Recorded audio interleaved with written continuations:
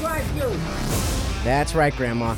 Welcome to the Derek Perniciglio Show. I am Derek Perniciglio. We've got a great show lined up for you this afternoon. Great guest coming in. So much history in this guest, and a great storyteller, too. His father is in the National Sprint Car Hall of Fame. His grandfather is also in the National Sprint Car Hall of Fame, racing the Indy 500 for years. And his father was a car builder, fabricator, and now you're a car builder and fabricator yourself. Andy Stapp, thanks for joining us, buddy. Thank you for having me. It's pretty neat to be on this situation right here. I'm digging it. Cool. Well, it's great to have you on. And what people really don't realize is how much history you have in this sport. Not just you, but your whole family. I mean, your grandfather raced at Indy back in the 20s when it was still the Brickyard. Yes. We have a picture of him where he jumped in a guy's sprint car bobber when Eddie Rickenbacker was actually laying out and building the track at Indy. He jumped in the guy's bobber car, put on a pair of aviator goggles, and was running laps around the track, just checking it out, giving them feedback, and he was like the first guy to run around Indianapolis Motor Speedway because somebody had a sprint car nearby, a little bobber car. He jumped in and went out and checked it out. And that's the way you used to be able to do it back in the good old days. You know, it was partially constructed, bricks in some places, it was dirt in others, and he went out and made a few laps. So before the Indy 500 ever happened, he turned laps on it. Yes, before the track was ever built. While they were still in construction, he went out and played around in this bobber. And a bobber is like a early Ford, no tail tank. It didn't look like a modern day sprint car. I sent you one of the pictures of it. It's in there somewhere. But it's just a cool old narrow hard rubber tire, wire wheel. Just basically take the horses off the carriage, put an engine in, and go play. And that's what the car was. And he jumped in and ran some laps early on. You know, just looking at those cars back in the day, those guys were crazy. Cloth helmets, no seat belts. I mean, just racing on, what'd you say, brick and dirt? Oh, yeah. At that time, the reason they call Indy the Brickyard was the whole track was built with bricks. Right. 2.5 miles of racetrack that was all just laid out bricks. Mm-hmm. Now, that's a big change from the boards that they ran on before this. I mean, Altoona, Pennsylvania, there were quite a few board tracks all over the country, coast to coast. There were these huge 1.5 mile, 2.5 mile board tracks with huge banking, 12-foot tall, 12-story tall banking in the corners built like an old wooden roller coaster. I've seen video of it. Yeah, staggering. We were looking at one earlier today, a video of them at breakfast this morning. And they were turning like ridiculous speeds too, because racing on a wood surface. The wood surface had very little friction, and the things would just flat roll around there. You're on the little narrow tires, and they were running 100, 120 mile an hour on the board tracks back in those days. In the 20s. In the 20s. 120 miles. With no seat belts, no nothing. And when you crashed, I have a picture in my phone I just found yesterday of a car that went over the guardrail and out, and where it went out, it was a 14-story drop or 12-story drop to the ground, and the car was another 200 feet, 300 feet, well, maybe let's go 200 yards from where he went off the banking at the top to where the car ended up. I kind of got to figure he didn't survive it. I think the heart attack on the fall down would have killed me off. But, one of the gruesome pictures, staggering, but that's the way things were back then. Yeah, it was way more life risking back then. Those tough SOBs wanted to race. Yeah. They were serious about it, and a lot of them didn't go home. Yeah. But there was always somebody standing there with a helmet, or going to find a helmet to fill their place and go again. Now, you never saw your grandfather race or anything like that, right? Never saw him race, no. Okay. I was 14 when he passed away. Oh, all right. I got you. So how did you go from California to Indiana? How did that all happen? I say now that my dad was a huge visionary. He realized just how screwed up California was getting in the 70s and decided it was no place to raise kids and a family.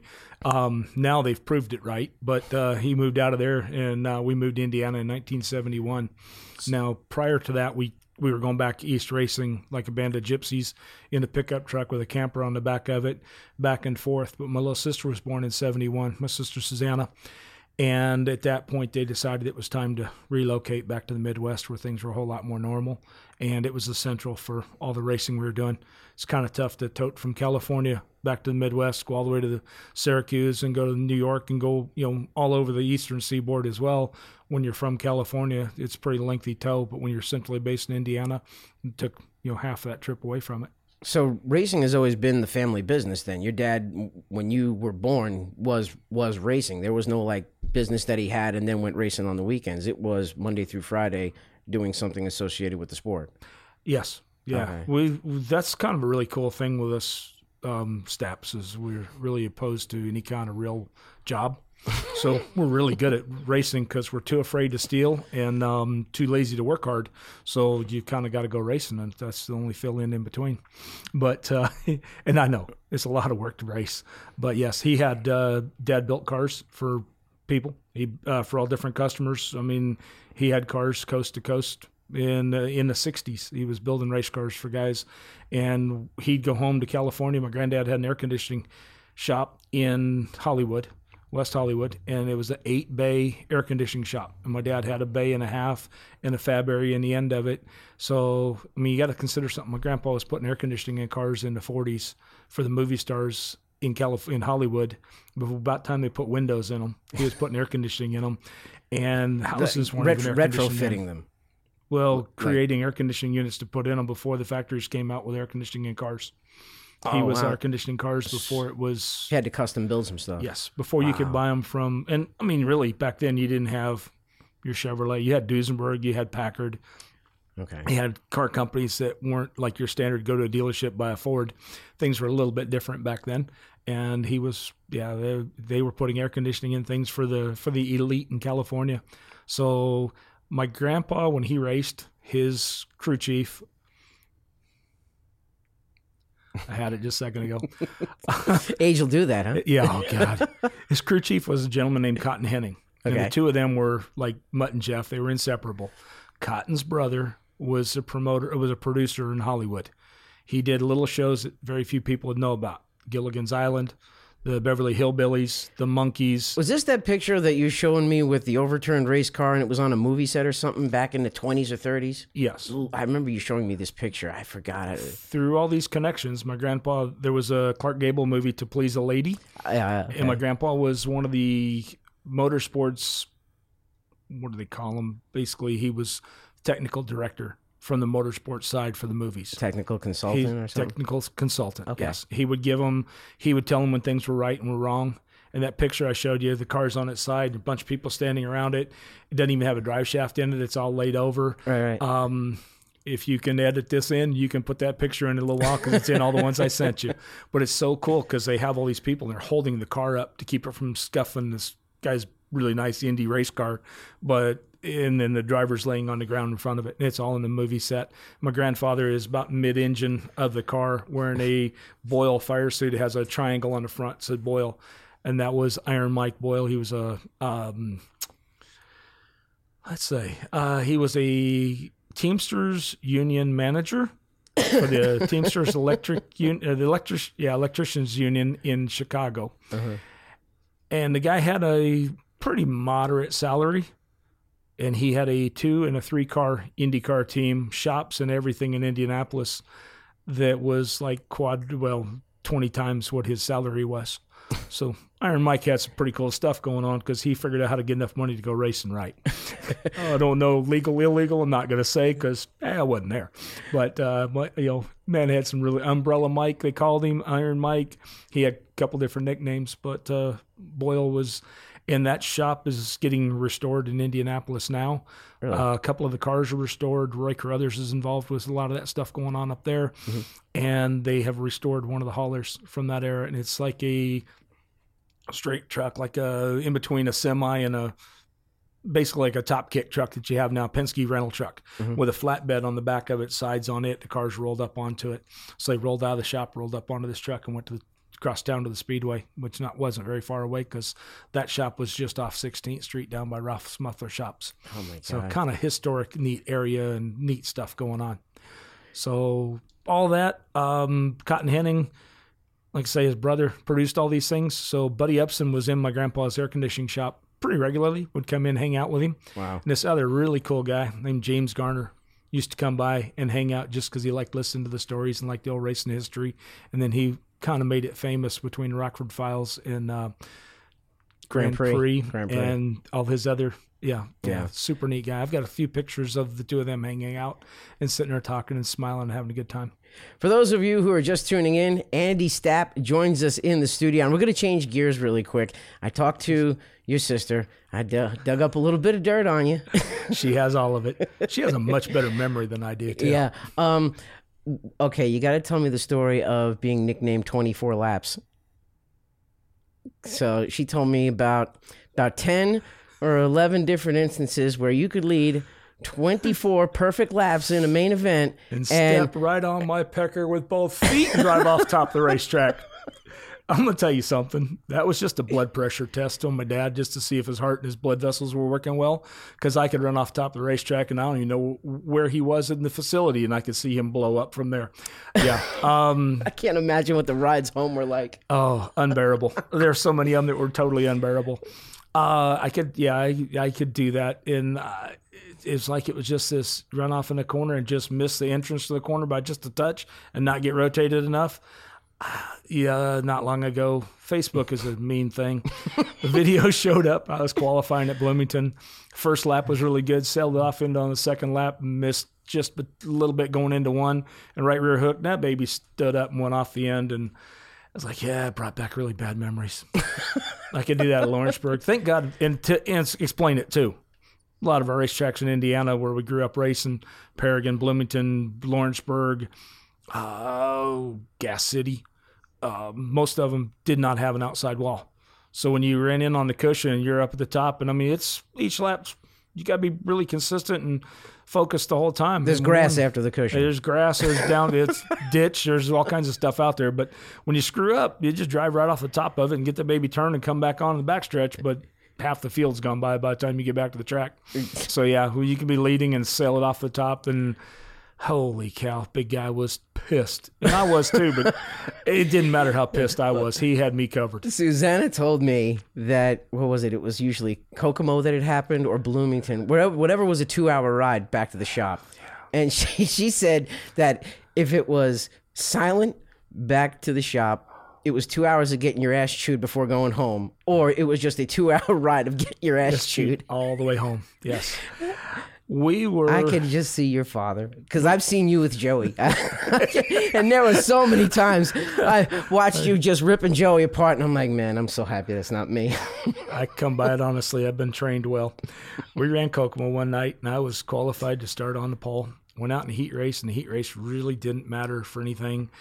But, man, we were feeling good. I mean, the car was good. I was feeling good. And second, third lap of the heat race, I stepped on it and ran over somebody and hung a thing in the chain link fence, the outside of turns 1 and 2. You're sitting in the car and you're looking at the sky because the car's nosed up, hanging in the fence on the front axle. You're looking straight in the air. Wait. Is this the story where your old man was down on the track screaming, "Don't let him out because I'm going to kick his ass," or something? He was back at the trailer, actually. He was throwing things in the trailer, loading up.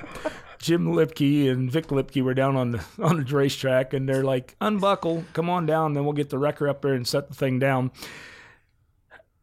You're sitting in this thing looking like you're on a space shuttle, looking at the sky, and I'm like, I'm not going to unbuckle out of this thing because I'll slide on my back off the back of the roll cage. I don't have those Carl Edwards capabilities of doing a backflip in midair to get to the ground on my feet, so I know I was going to fall on my head. So I told Lipke, I said, "No, I'm going to stay here. You set this thing down off, get the roll cage or the wrecker. You set it down on the ground. When it gets on the ground, I'll maybe get out of it then." I said, "But my dad's down there somewhere, and I know he's pissed. I'm safer right up here right now, and I'm going to hang here until things calm down." And Lipke laughed. He says, "That's probably a pretty good idea." I said, "If you drop it from the wrecker, it still ain't going to hurt any more than if I unbuckle and fall out of here on my head." What did Bopper say after that? That ride home was just he and I. Oh, Susanna had a softball game that day. Mom went to a softball game with Susanna, and they didn't make it to the track. So it's just Dad and I. He didn't say a damn thing. He was silent all the way. I mean, loading the stuff in the trailer was, he didn't care if it was strapped down. It didn't matter. Just get it in here. We're leaving. So we rolled out while the B main was going on, and we headed home. We got home, and it was still daylight. Oh, wow. Yeah, Mom comes out, and she's all freaked out, like, why are you home? You're not supposed to be home for hours. And, yeah, on the way home, to preface this, we got to Westfield, largest Dairy Queen in the state of Indiana, and I couldn't take it anymore. And I looked over at him, I said, I wish you'd just yell, scream, blow up, do something, because the silence is absolutely killing me. And he started, then he hesitated, he checked up and stopped. The rest ride home silent. We get out of the truck in front of the house. Man, I couldn't get in my car and leave fast enough. As he's walking across the front yard, Mom comes out. She says, why are you home? You shouldn't be home yet. And he says, ask your, cussing like hell, ask your damn kid. And in the house he went. And my dad didn't drink, but I know he went in to get something soda-wise. It was hard enough that, and yeah, he calmed down the next day, back to the shop, unloaded the torn up junk race car, and started working on it, putting it back together for the midweek race coming up. I'm sure there was a lesson to be learned from this, wasn't there? Okay, I was really dumb because I don't guess I learned all these lessons. Was that in the car that's behind you in that photo? No, for those who are just listening in on the podcast, there's this beautiful Gene Crucian photo of Andy sitting on the right rear. It's a good hair day. I was going to say, it must have been a windy day. Nah, just good. I had Joey hair back then. My youngest son has hair just like that now. Now, was that the car that basically ended your career? Was that the one you got hurt in? No, that's a good one. That was the 86 Challenger. Okay. That thing was sweet. I had kind of wondered. I must have torn it up because Susanna must have put some shoe polish 77s back on it because I guess I'd crashed it somewhere and knocked the number off the right rear corner. That's kind of, looking kind of rough there. Normally they were lettered. That car was blue, silver tail, silver down the front of it, black frame. Just a cool looking car. We bought that car from Butch Smith, Kentucky engine builder. That was a number 47 car that Kelly Kinzer had driven. And I tore up the J&J car I had before that and killed it. So it was at Terre Haute. Didn't turn it over and killed the frame. That's talent. That takes special skill to do that. So in the panic during the week, we needed a new car. So we got hold of Butch. And the following Friday, we met him at Bloomington and brought that one home in the back of the truck, thrashed like crazy, and ran it the next weekend. Put it together. It was just basically a kit, frame, body, torsion arms, Nerf bars. So we put all our stuff into it and went on racing from there. Painted it. So Butch didn't really want us running his paint scheme. He liked his stuff to go fast and not get torn up, I guess. He didn't want to be associated. So you officially quit racing from a wreck, right? Is that what put you out? I tore up. I had a 88.5 Challenger. That was an 86. The car was great. We ran it through the end of 86, ran it all the way through 87, sold it. One of the few cars that I was able to sell. I mean, most of them went to the scrapyard. They didn't make it to the resale visit. They were kind of from these stories. It sounds like it. Yeah. So that one we sold and bought a new 88 Challenger. And the 88 Challenger was the worst race car I've ever driven. And it had me convinced that I kind of forgot over the winter how to drive. Why was it bad? Because we went to Florida and the car was terrible. It was so bad down there. We put Rocky Hodges in it and he couldn't make the thing go anywhere either. And we ended up blowing an engine. We broke 2 engines while we were there. And then Dad had a trucking company. I did my damnedest to make his business a nonprofit organization because I spent everything his trucks could make on race cars. But while we were gone, one of the truck drivers had run one of the semis off into a overflowed creek, river, whatever, trying to get through. And it ingested water. It bent a connecting rod. And while we were gone, that connecting rod gave up and broke. And so we lost 2 engines in Florida, and we lost an engine on a truck at home. Not picking on them, it wasn't their fault, but Gertie Engines was doing all of our, Joe Gertie and his dad Earl, they were doing all our engines, a lot of them at the time. And a really cool thing was we could get an invoice from them. It was engine repair. So my 2 sprint car engines and Dad's semi-truck engine all got written off on the books as race car or as all semi-truck engines. Dad's trucks had really bad engine problems at times because, we'd break things and the trucks would, they'd get written off as expense against those. But that one was fast. My 88 Challenger, we never got it right. Partway through 88, just past the halfway point, Challenger realized that everybody was unhappy. The World of Outlaw guys were first. They got new cars. They built an 88.5 Challenger. The guys around the Outlaws all got new cars. We were, again, my dad was stubborn. We were determined to figure out what was wrong with the damn thing, because if you can't figure it out, you can't make the next one faster. So we're changing mounts, pickup points, we're changing everything about it. We're cutting on that car and changing things and everything. Never could get it right. We changed our setups. We changed everything around. So late in 88, we got the replacement car, the 88.5. Went to Bloomington the first night, and I was running second. I clipped a tire in the infield and took an oil line off the scavenge line on the dry sump. Realized what I had done right away, because I was smelling oil and I could feel it, and it was spraying around. So shut it off, rolled in the infield. We fixed it, took the wings off of it, went to Eldora the next day, and I was running second at Eldora with Hewitt leading. And the two of us were having a heck of a battle. Hewitt's a hero. And Hewitt's a longtime hero. I mean, that guy. Hell yeah, I got time for an interview. Yeah, like a puppy dog. I followed him around. I still to this day think the world of Jack Hewitt. The things I learned from him, like not to drink water because we know what fish do in it. But, and, Wendy's, every time you eat, Wendy's is always a good choice because that was his favorite. But Hewitt was leading. We got to Greg Staub. Hewitt bonsai'd underneath him, and I was on the cushion around the top 1 and 2. Staub moved up, got me over the cushion. I got her in the fence and turned it over. Second night out on a brand new chassis, and it broke the roll cage off and broke the car apart. Flipped and didn't know it. I'd broken my neck at the time. Didn't know that. Knew I had a really bad headache and felt like Albert Pujols hit me in the back of the head with a full swing, home run swing. It hurt, and so ambulance infield. Wait, so you broke the cage off the car completely? Completely. And shoulder harnesses were hooked to the back of the roll cage. Right. Had 35 gallons of fuel in the tank because we had just had a red shortly before. So topped it back off, knew where we were on fuel.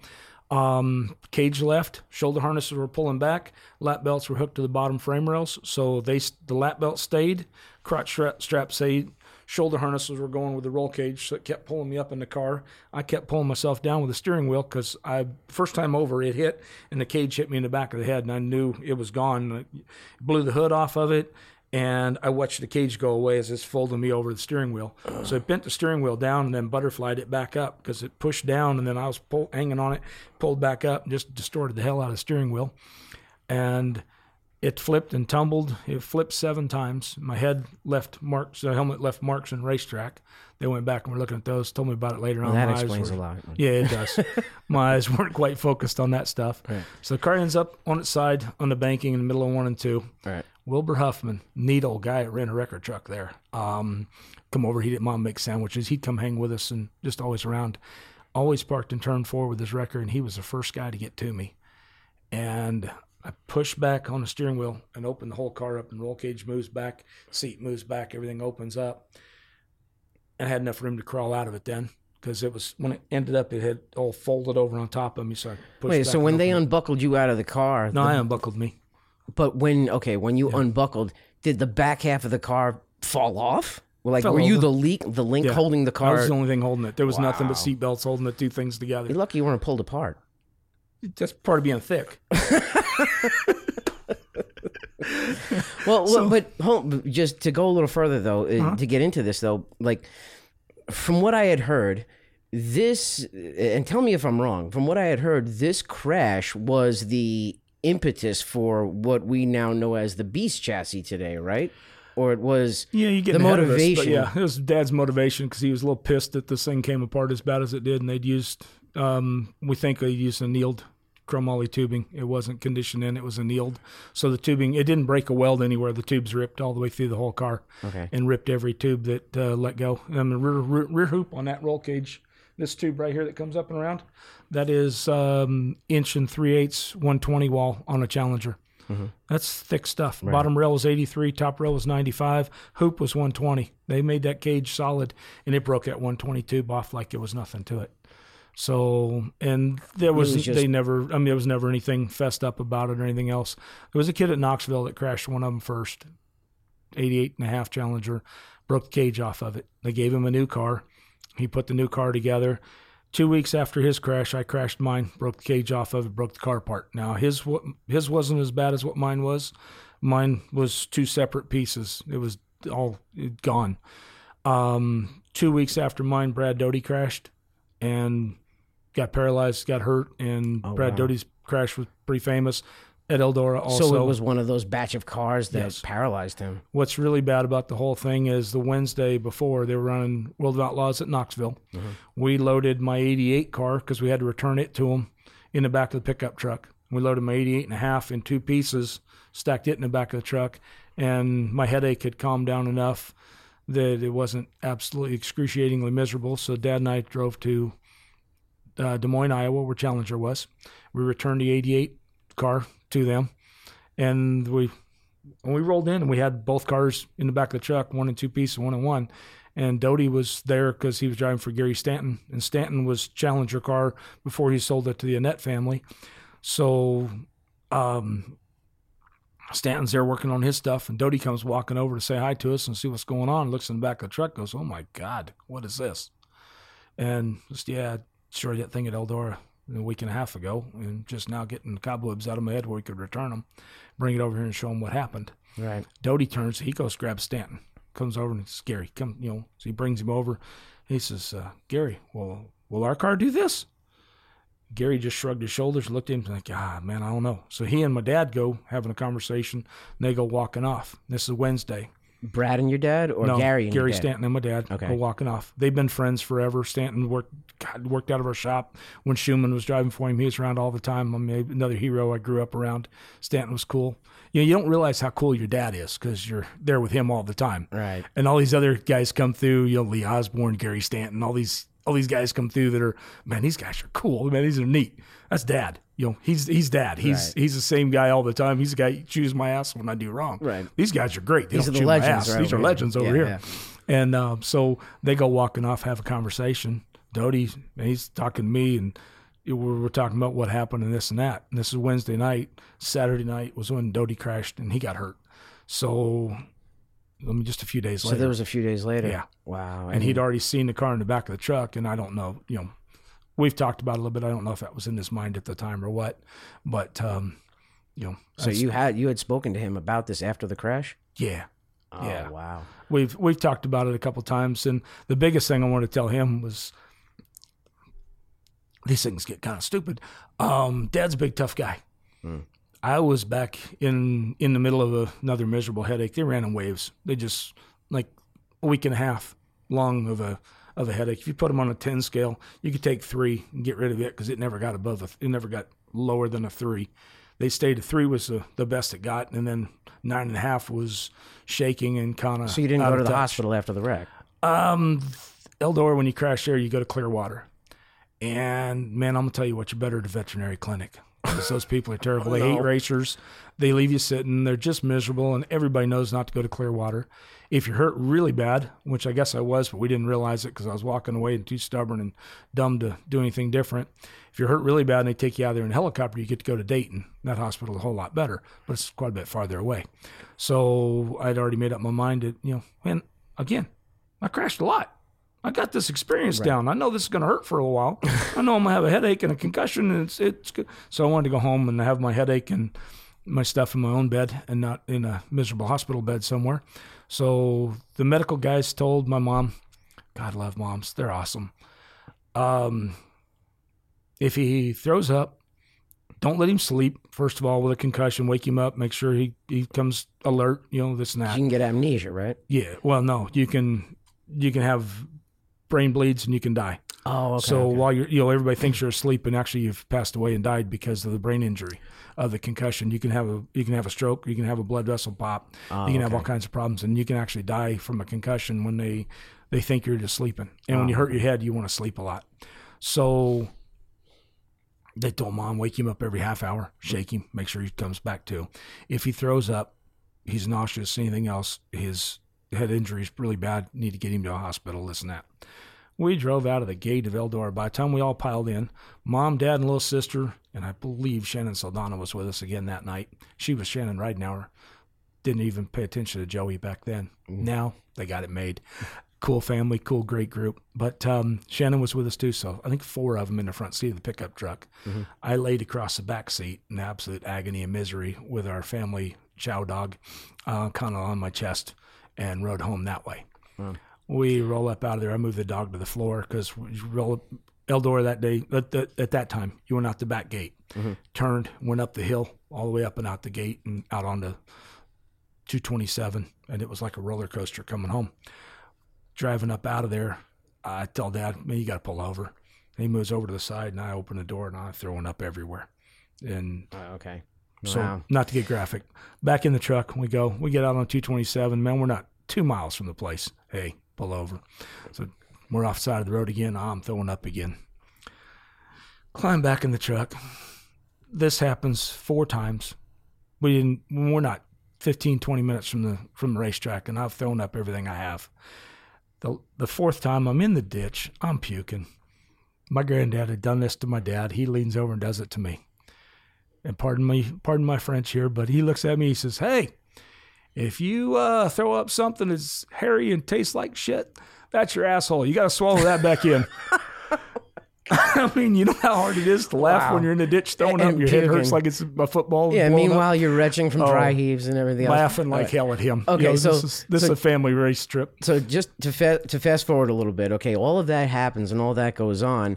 How does the birth of the Beast chassis begin? Because I had heard, fill in the gaps, okay? I had heard that the Beast chassis was originally designed by your dad. Yes. And Bob went to work for you guys, or he was going to build sprint cars and midgets, or you were going to build First off, who originally designed the first car? Dad designed it on a Waffle House placemat. Now, Really? We're not talking glass front Waffle House like we have here in the South. In Indiana, we had a sit-down Waffle House, a little bit more fancy, but regular restaurant. But they had these really neat corrugated placemats, and we're in there. He was thinking all the time. He was trying all the time to make a better mousetrap. So we're sitting there, and he's drawing out, and he's come up with this. We're sitting there at breakfast. Because he was pissed about what happened to the Challenger. He was ill because of what had happened to the Challenger. We put a car together. We finished the year out. After that, we raced the rest of the season. Going into the next year, his jigs had been put away. He hadn't built cars for quite a while. So we dragged the jigs back out, and he decided, hell with it, we're going back to building cars because we're not going to have this problem anymore. So he designed, and it was the first one with down tubes, and the center tubes came to a V at the motor plate. Made it like a bridge with the truss tubes and everything in a bridge, so it was good and strong. You couldn't crush it. You couldn't go anywhere with it. These two coming in at an angle from the back corners of the roll cage coming forward, and the front torsion tubes behind those just in front of the engine. From that point to the motor plate and the back to the motor plate, that had a big V in the center of the car, and then the rest of the car was down tubes and had your upright for your engine plate. And his concept is he's right, when you bend a piece of tubing, you weaken it. So the car had as much straight tubing in it as it possibly could. So he because you do. If you bend a tube, you have to put an upright tube at that point where you bend it, or that tube sits there, that bend sits there, and it opens and closes. It moves. Right. So there's no rigidity there anymore. No, so I have seen a Beast chassis bare, and there's a lot of triangulation in it. A lot of triangulation. Yeah. So he drew the sprint car up, and that was his concept for the sprint car, knew his torsion heights, knew all the stuff. Bob was at Challenger. We'd broken this car. Challenger was building a bunch of midgets. They had a pretty good clientele. Bob was flying back to do the Indianapolis Thursday Night Thunder midget races at IRP, and it's always going to be IRP. But he was flying back doing those. So we'd pick him up at the airport. He'd stay with us at the house. He'd stay over for a day or two. He and Dad would talk about things, and he told him, he says, man, I want to leave Challenger. I want to do my own thing. So Dad says, well, here you go. This is my concept. This is my print. We can scale this down and we can make a midget out of it.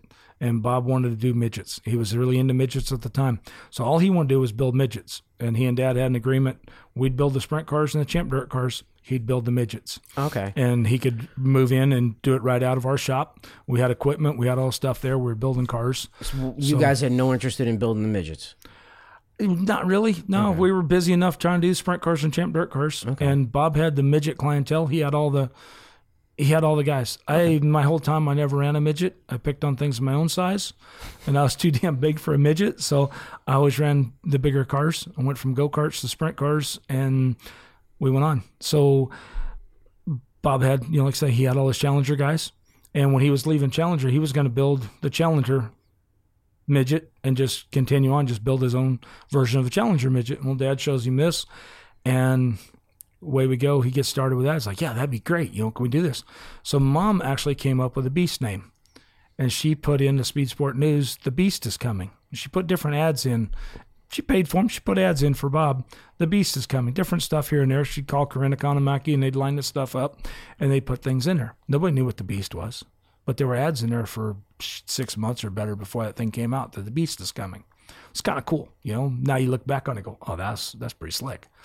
So we scaled everything down. Got, honest to God, that first Beast car was built on a sheet of plywood, all drawn out, full scale. We knew the bends of our tubing bender, knew the radiuses, laid all the tubes out, laid out the radiuses, figured everything out, picked up all the pickup points, the arc of the rear end, the arc of the front axle, where you put your radius rod points to get the front axle arc to go the way you want to, where your rear radius rod points bolt on, where your engine location is, U-joint coming off the back of the crankshaft, torque tube going to the rear end, torsion arms as they go. The rear end is moving in a forward arc off the motor plate. Torsion arms are moving in an opposite arc. You think about it, they're going from the rear, and they're swinging from the rear mount, the rear end swinging from a front mount because it's off torque tube coming forward. So everything has to go together. Figured Jacob's ladder mounting points, figured everything up, shock locations, put everything together on this plywood board, and then built the first frame rails to fit everything on the plywood board. Now, we had to come up above it because the roll cage was taller than the 4x8 sheet of plywood. So we added on and went from there. That is the half, though. Like, that is the one half of the lays one shaft. frame rail side down. Okay, Yep. and then there's so the other end, and they both, come together. both of those the same because you build them, they're the exact same. They're mirror image. So you build them, and just one, when you stand them up, two sides come together, and then it's just cross tubes in between in the jig. So you stand the two sides up. You can build those and stack them up like cordwood. Stand them up, put the tubes together between them, finish the roll cage out, finish all your cross tubes out. Okay, so you guys are building the sprint cars and the Champ Dirt cars. He's building the midgets. When did you guys start going in different directions? Bob had midget. Let's do this politically correct the best we can. Bob had midget customers that wanted to get into sprint cars. Some of them we built sprint cars for. Bob also saw the money potentials in building sprint cars himself. So John Bickford and Jeff Gordon wanted a sprint car. Bob didn't really want to let that one go away, I believe. So he was starting to tell these guys. Because Jeff Gordon was a rising star. Exactly, rising star. Okay. And they had money and they were doing things right. So he had guys that were wanting sprint cars, and he started taking orders, deposits for orders of sprint cars. And he started telling his customers that, hey, if you give me a little bit, I'll be in a new shop and we'll start building sprint cars. Now, he was working at our shop, and there was not really a rent going on. It was he and Dad and Bob were really good friends. And even when Bob drove for a Coulter out in California, he'd tear things up, crash cars.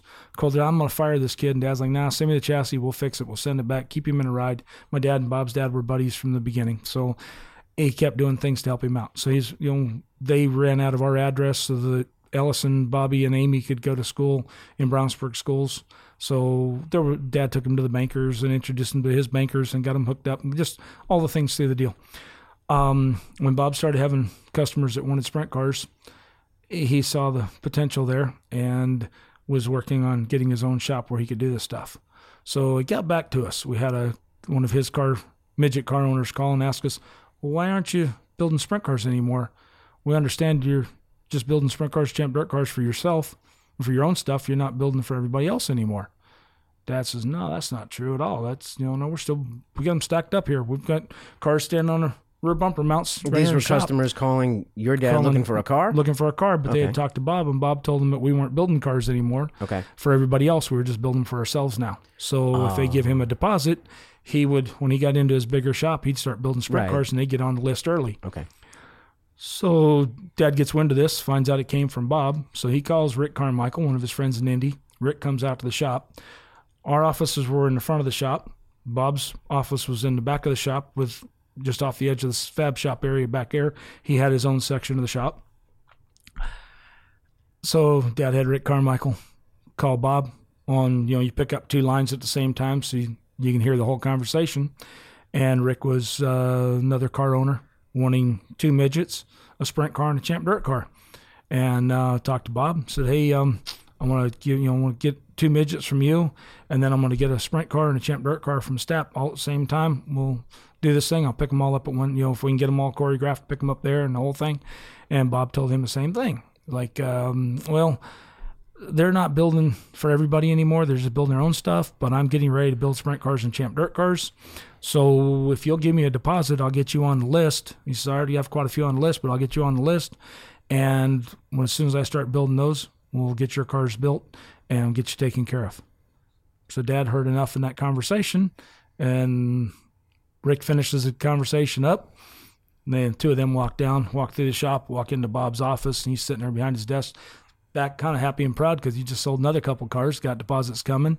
And Dad walks up and, hey, Bob, this is Rick Carmichael. He was just so-and-so on the phone with you as a car owner. And I'm a little confused. Why am I not building sprint cars and champ dirt cars anymore? What happened to our agreement? Uh-oh. And, yeah, that's exactly what Bob did. Was, he got up and and out the door he left. Gone. Left his wife and kids sitting there in the shop, and he jumped in his van and took off. And so that night they came back and moved their stuff out in the middle of the night, a lot of their stuff, some of our stuff, and there was a monetary difference in a lot of things. Dad really never cared to pursue all that. It just was really more feelings hurt because his buddy did him wrong. So why not continue to just build cars? Why did he stop? Dad? Yeah. Oh, we did. We kept building cars. We kept building sprint cars and champ dirt cars also. So they were basically the same car. It was the same car. Yeah. Wow. Okay. He had copied our jigs and stuff and knew the pickup points and the size and everything else, and he had done all that. So he moved to another shop and carried on. He started building sprint cars and champ dirt cars, and we continued on. Wow. And then they had the speed shop going. We moved the speed shop into the section he was in. It had a big speed shop, and I had complications from my crash that I had headaches and concussion complications. So I gave up after a while. We built Rocky Hodges was one of the Jasper Petit car, Gary Hayhurst up in Wisconsin. And we had a Daryl Dodd. We had a bunch of guys that had our stuff winged and dirt, pavement, winged and non-winged cars. And we had quite a few cars out, a couple champ dirt cars out. And Dad had his own champ dirt car. Conroy had one that Jim Mahoney drove.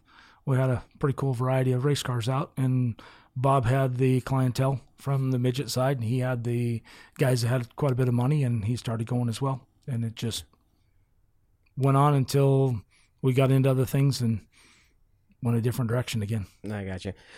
Changing the subject a little bit, we're going to have Joe Gertie on eventually as a guest on the show, talking with Susanna. I heard a funny story. You might want to save this for Joe, but this is a great We're going to ask him about it too. Yes. I heard a funny story about his dad borrowing a trailer from you guys, and somebody got their family jewels hurt. Fill me in. Absolutely. Fill me in the story. We had an open trailer. We held the cars that Puncher drove. Dad's house cars around on forever. Okay. Single axle, open trailer, toolbox on the front, double row tire rack, middle of the trailer. Joe and Earl had a really neat hauler and setup, and they sold that one, and we're waiting to get their next one built, and that one was running behind. So they wanted to keep racing, so Earl asked Dad, "Hey, can we borrow? You got a trailer we can borrow?" He's like, yeah. So hooked him up. So this toolbox on the front's kind of neat. It has a lid on it. And you can put your toolbox or your tools or your jack and anything you need inside there. Like my little open trailer? Like your little open trailer. Okay. It's a little triangulated, squared off parallelogram toolbox on the front. Well, the tire rack is right behind it. In the front row of the tire rack, you feed from the front. In the back row, you feed from the back. End of the night, those hurry-up deals, and Earl swings a left rear tire up. And when he hits the bar at the back, it comes back and hits the lid on the toolbox that happened to be up. And that lid swung around and pushed his belly out of the way, and Earl always wore work pants, baggy work pants, comfortable things. Well, it caught one testicle on the inside of the box and one on the outside, and it slammed down. And this box had this little latch that you could put a padlock in and make it safe. Uh-huh. So as it did, the latch cammed over because the thing slammed down hard enough. It swung around and cammed over and hooked on it. Well, there's a little hook on the back side. And Jerry Franklin was there, and Earl's like, help. And So Jerry comes running over. So he's caught by his nuts in the trailer. He's caught, yeah. He's scrotum on one nad on the inside, one on the outside, and pinched. And, you got to consider it had a lip of an inch over the top of it. So Jerry comes over, and Earl's explaining to him what's going on, and Jerry's in a panic trying to help him out, and he's trying to get the latch off. And Earl's like, you got to hurry. I can't stand up any longer. And Jerry looks at him, he says, but I got to push down on the lid to get the latch to release.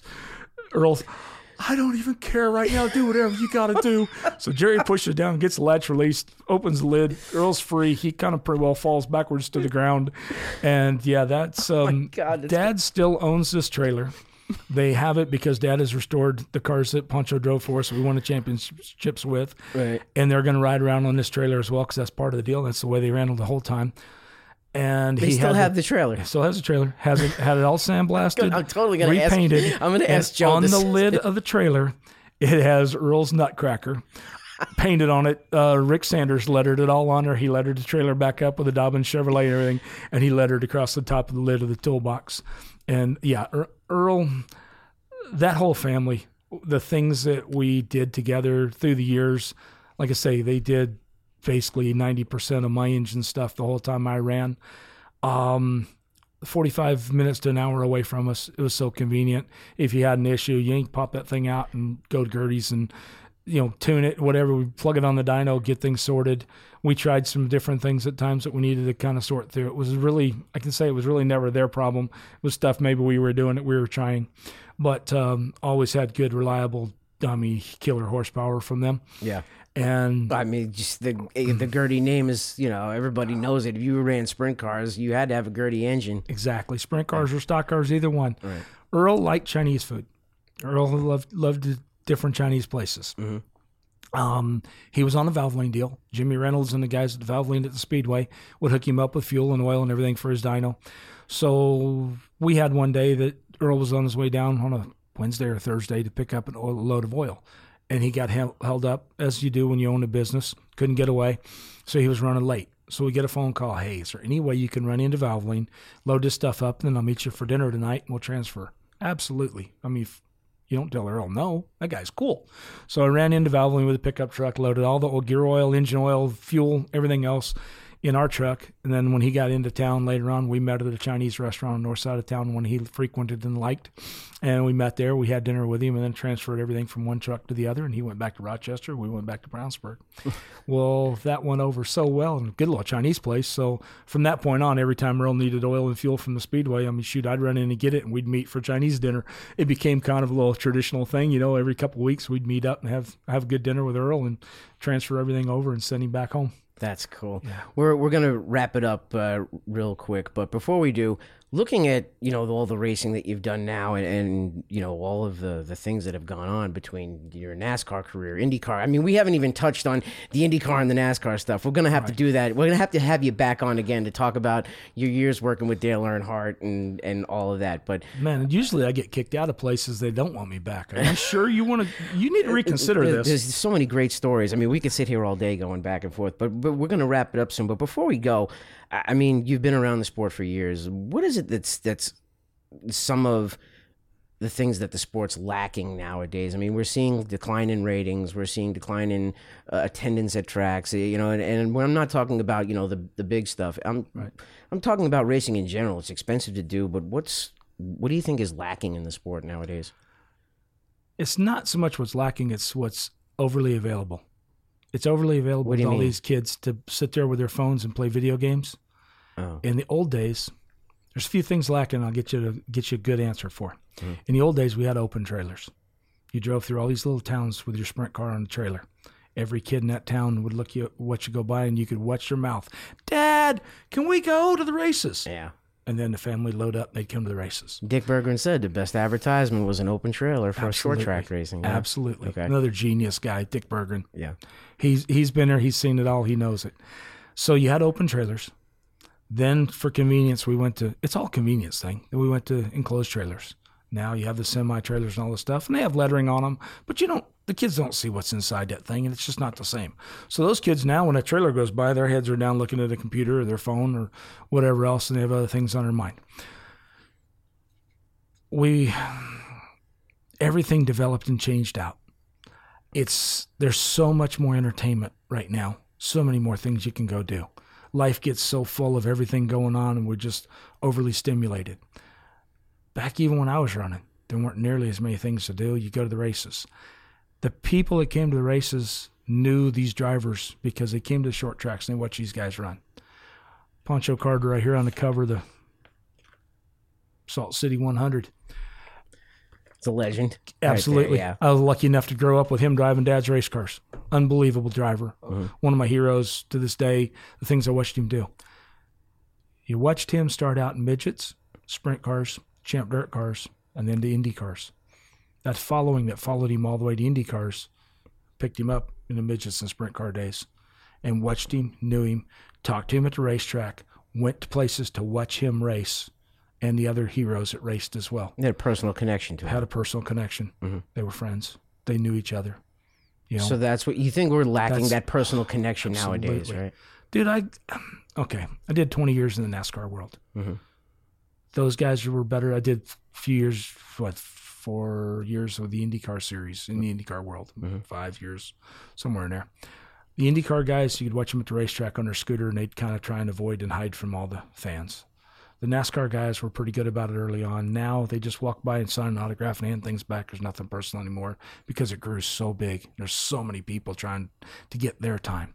They have things they have to do.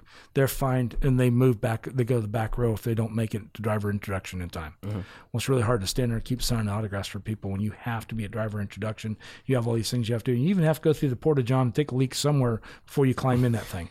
So they have to have a little bit of time to do this stuff, and the people just go crazy bombarding them with everything, and they can't get through to do that. On a smaller scale, it's nowhere near the pressure. It's nowhere near the schedule. It's nowhere near the amount of people. You can have a personal relationship with these guys and get to know them. NHRA may have a lot of problems, but that part of it with their pit area being open to everybody, that's one of the coolest things in racing. I'm a big motorcycle. I love Supercross. I love flat track guys because sprint car guys have to have heroes too. Those guys are badass. So I watch all the Supercrosses. I watch all the stuff. And I will tell you right now, Ralph Shaheen, the voice of Supercross, man, I mean, I don't want to date your show, but he's not doing Supercross right now. And there's a lot of us not doing I record a lot of work them now, right now so that I can fast forward through, because Lee Diffie's very good at what he does, but he's not my favorite at Supercross. So it's lacking. Ricky Carmichael's greatest of all time. He's not as good as an announcer as he was with two legs over a motorcycle. So Ralph had that deal covered. He and Jeff Emig were great. I love that part of it. I like the personal side of a lot of this racing stuff. We had all that. These cars, stock cars, Indy cars, ran on bias ply tires. So personality is what you think we're lacking. Personality is part of what we're lacking. Uh-huh. The racing isn't as good as it used to be. Now everybody says, oh, yeah, it's tighter, it's this and that. We used to have bias ply tires. The guys slide the cars around, took drivers. Mm-hmm. Now I'm so sick and tired of aero dependent. Even our sprint cars, even our wing sprint cars. Man, I love non-wing sprint cars because there's no aero crap to those. It's go get the job done. I've been watching the guys at Bubba. I love watching USAC races. I love going home middle of summer and catching Indiana Sprint Week. I did 20 years in the NASCAR world. I wouldn't walk across the street right here if they were paying me $1,000 to go watch a cup race. I'll drive 14 hours to go watch a sprint car race anywhere. And even farther if it's a non-winger. Yeah, you've told me that. You've been very vocal about it's being easy a sprint enough. car guy and not a NASCAR guy. I did the stock cars. I saw it all. I saw the greed. I saw the stuff that went on. When you go to a NASCAR race and you take your family, the expenses of what's going, there is no reason for a hot dog or a hamburger to be $8 at any racetrack, and there's no reason for a Coke to be $4. That is just absolutely raping the people that come. And that kind of stuff drives people away because nobody wants to be treated that way. That's a big part of what's lacking nowadays. Go to Eldora. Tony Stewart's got his stuff together. You can go in and get a hot dog and a hamburger for about the same price you could get them for when I drove there. Mm-hmm. And they're good. The food's good, and you can go in and you're not getting taken advantage of. You don't have to have these high-dollar motel rooms. You don't have to have all this stuff. You can go back dirt track racing, go back to the roots, enjoy the people, have some fun, and go to where you can talk to people and go racing. Those are great subjects, and we are going to talk about them again because we're going to have you back. There's so much great material here. We are going to have you back. We got to wrap it up today. Want to thank you for coming in on the show. It's really great to have you here, and definitely going to share some more stories, we hope, in the future. I'm just getting started, but that intro with Grandma, we got to get her down here, and we're going to Millbridge, and we're going to put your helmet on her, and we're going to put your helmet on you. She passed away last year, but anybody that knew her knew how fast she drove. Matter of fact, my brother's wedding, or it was my nephew's christening, we told Noki Finaro, Noki, legend behind the wheel, following my grandmother to the hall to go have the party. And I told him, you keep up with her. And he just looked at me like, you know who you're talking to? Yeah. He called me halfway there. He was like, holy shit. He's like, I'm going to call Scrivani and let him know that we've got a driver the next time I get sick. That was just an idea what my grandmother was like. But want to thank you for coming on the show. Andy Stapp joins us here in the studio. It's been a great time. The stories are just amazing. The history that this guy has behind him is unbelievable. And we're going to catch him again. We're going to have him back on the episode one more time. Thank you for joining us on the Derek Pernasiglio Show, and we'll see you for the next time around.